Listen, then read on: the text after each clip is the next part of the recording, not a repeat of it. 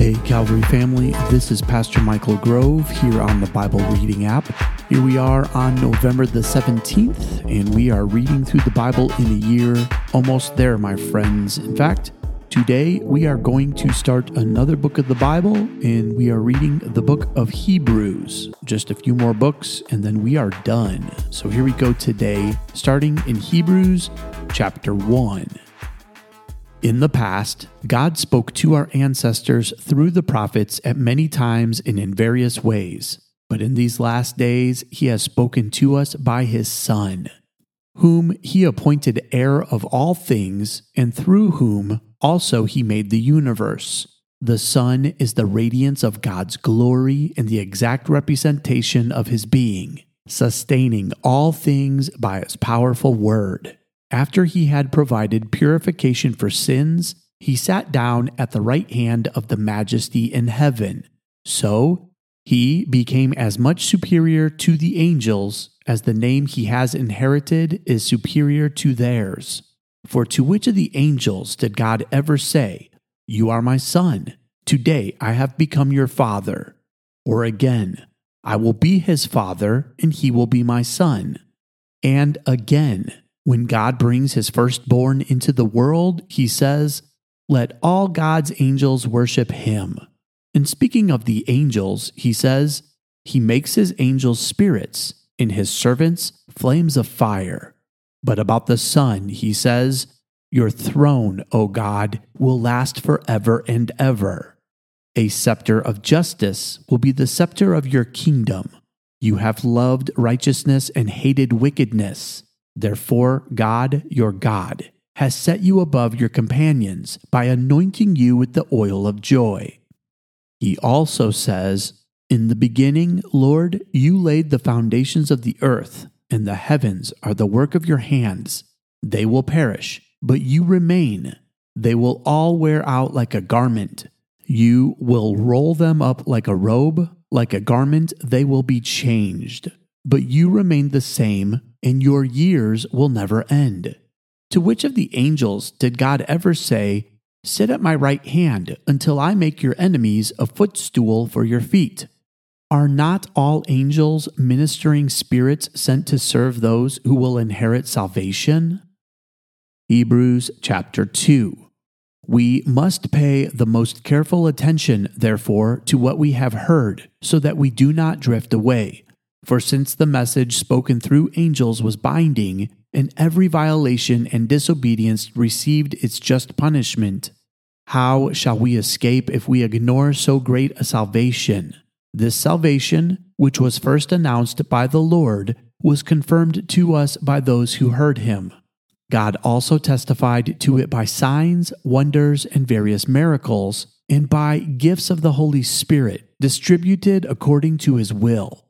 It is not to angels that He has subjected the world to come, about which we are speaking.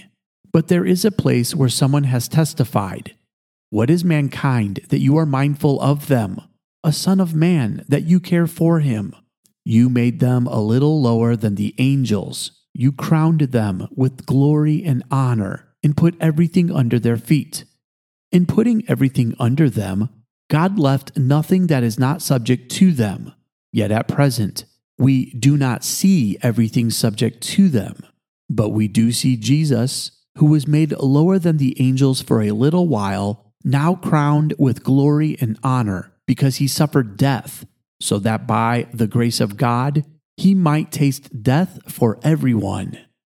In bringing many sons and daughters to glory, it was fitting that God, for whom and through whom everything exists, should make the pioneer of their salvation perfect through what He suffered.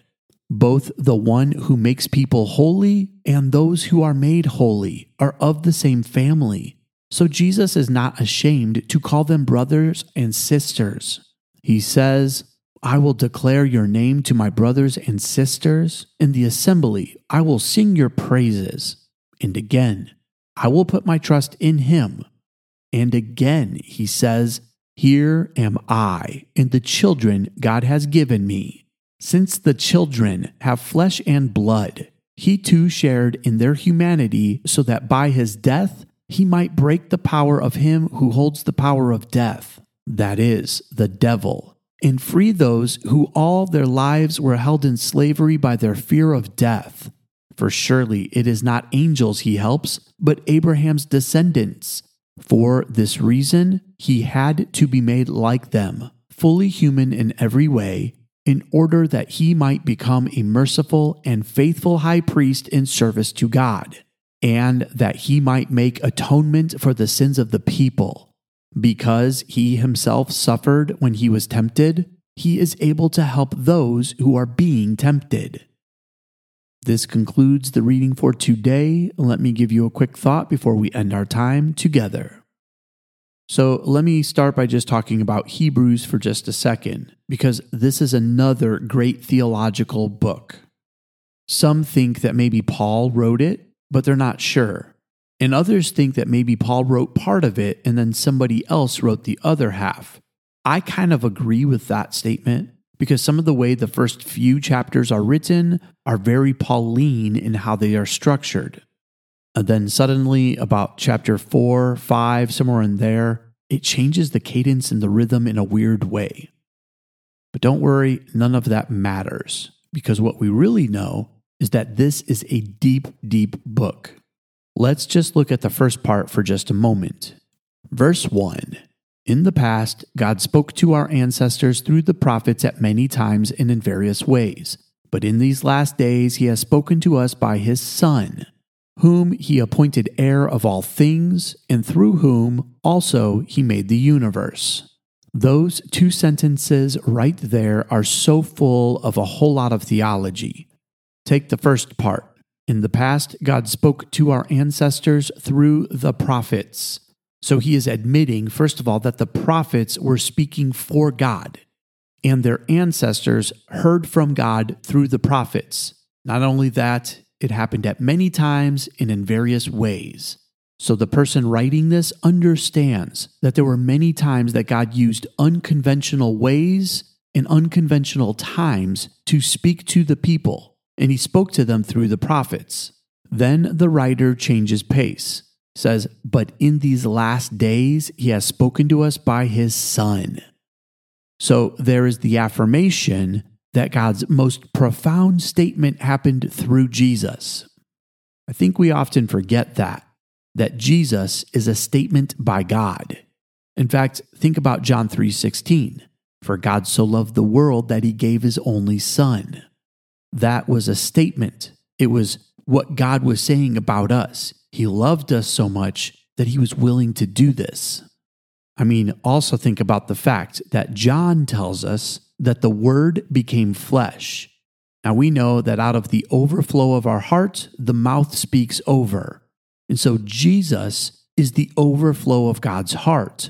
And on top of that, he is the Word become flesh. All the words of old that the prophets would have spoken became flesh in Jesus. And the writer of Hebrews is now confirming these things, that all the things of the past that the prophets had spoken, and all the ways that God did it, many times and in various ways. Now, God has put that into one person, his Son, whom, by the way, he appointed heir of all things, and through whom he also made the universe. Two more profound statements. Not only is he the heir of all things, in other words, all things belong to him by right, but also everything is held together by him. Again, this reminds me of the words of John as well, that through him all things were made, without him nothing that is made was made. So in just these two sentences, we have profound statements of who Jesus is. And then listen to sentence number 3. Not only is he the heir of all things, not only did all things get made through him, and not only is he the manifestation of God's voice that used to be through the prophets, but now is all through Jesus. On top of that, verse 3 tells us, the Son is the radiance of God's glory and the exact representation of his being. So Jesus perfectly represents who God is. And not only that, he is the radiance of God's glory. And what is it that he does with all of that glory? Well, he sustains all things by his powerful word. And what is the most important thing that he sustains? Well, after he provided purification for sins, he sat down at the right hand of the Majesty in heaven. So he profoundly made a way for us to be able to be purified for our sins. And then he sat back into his majesty as being heir to all things. That, my friend, is just the first 3 sentences of this book. I wish we had more time to go into all of what's in this, but we don't. So hang with me over the next couple days as we read the book of Hebrews together. But I want you to know the beauty of what Hebrews tells us is that there is an awesome God who loves us so much that he created a way for us to be with him. That's all the time we have for today. I love you, and God bless.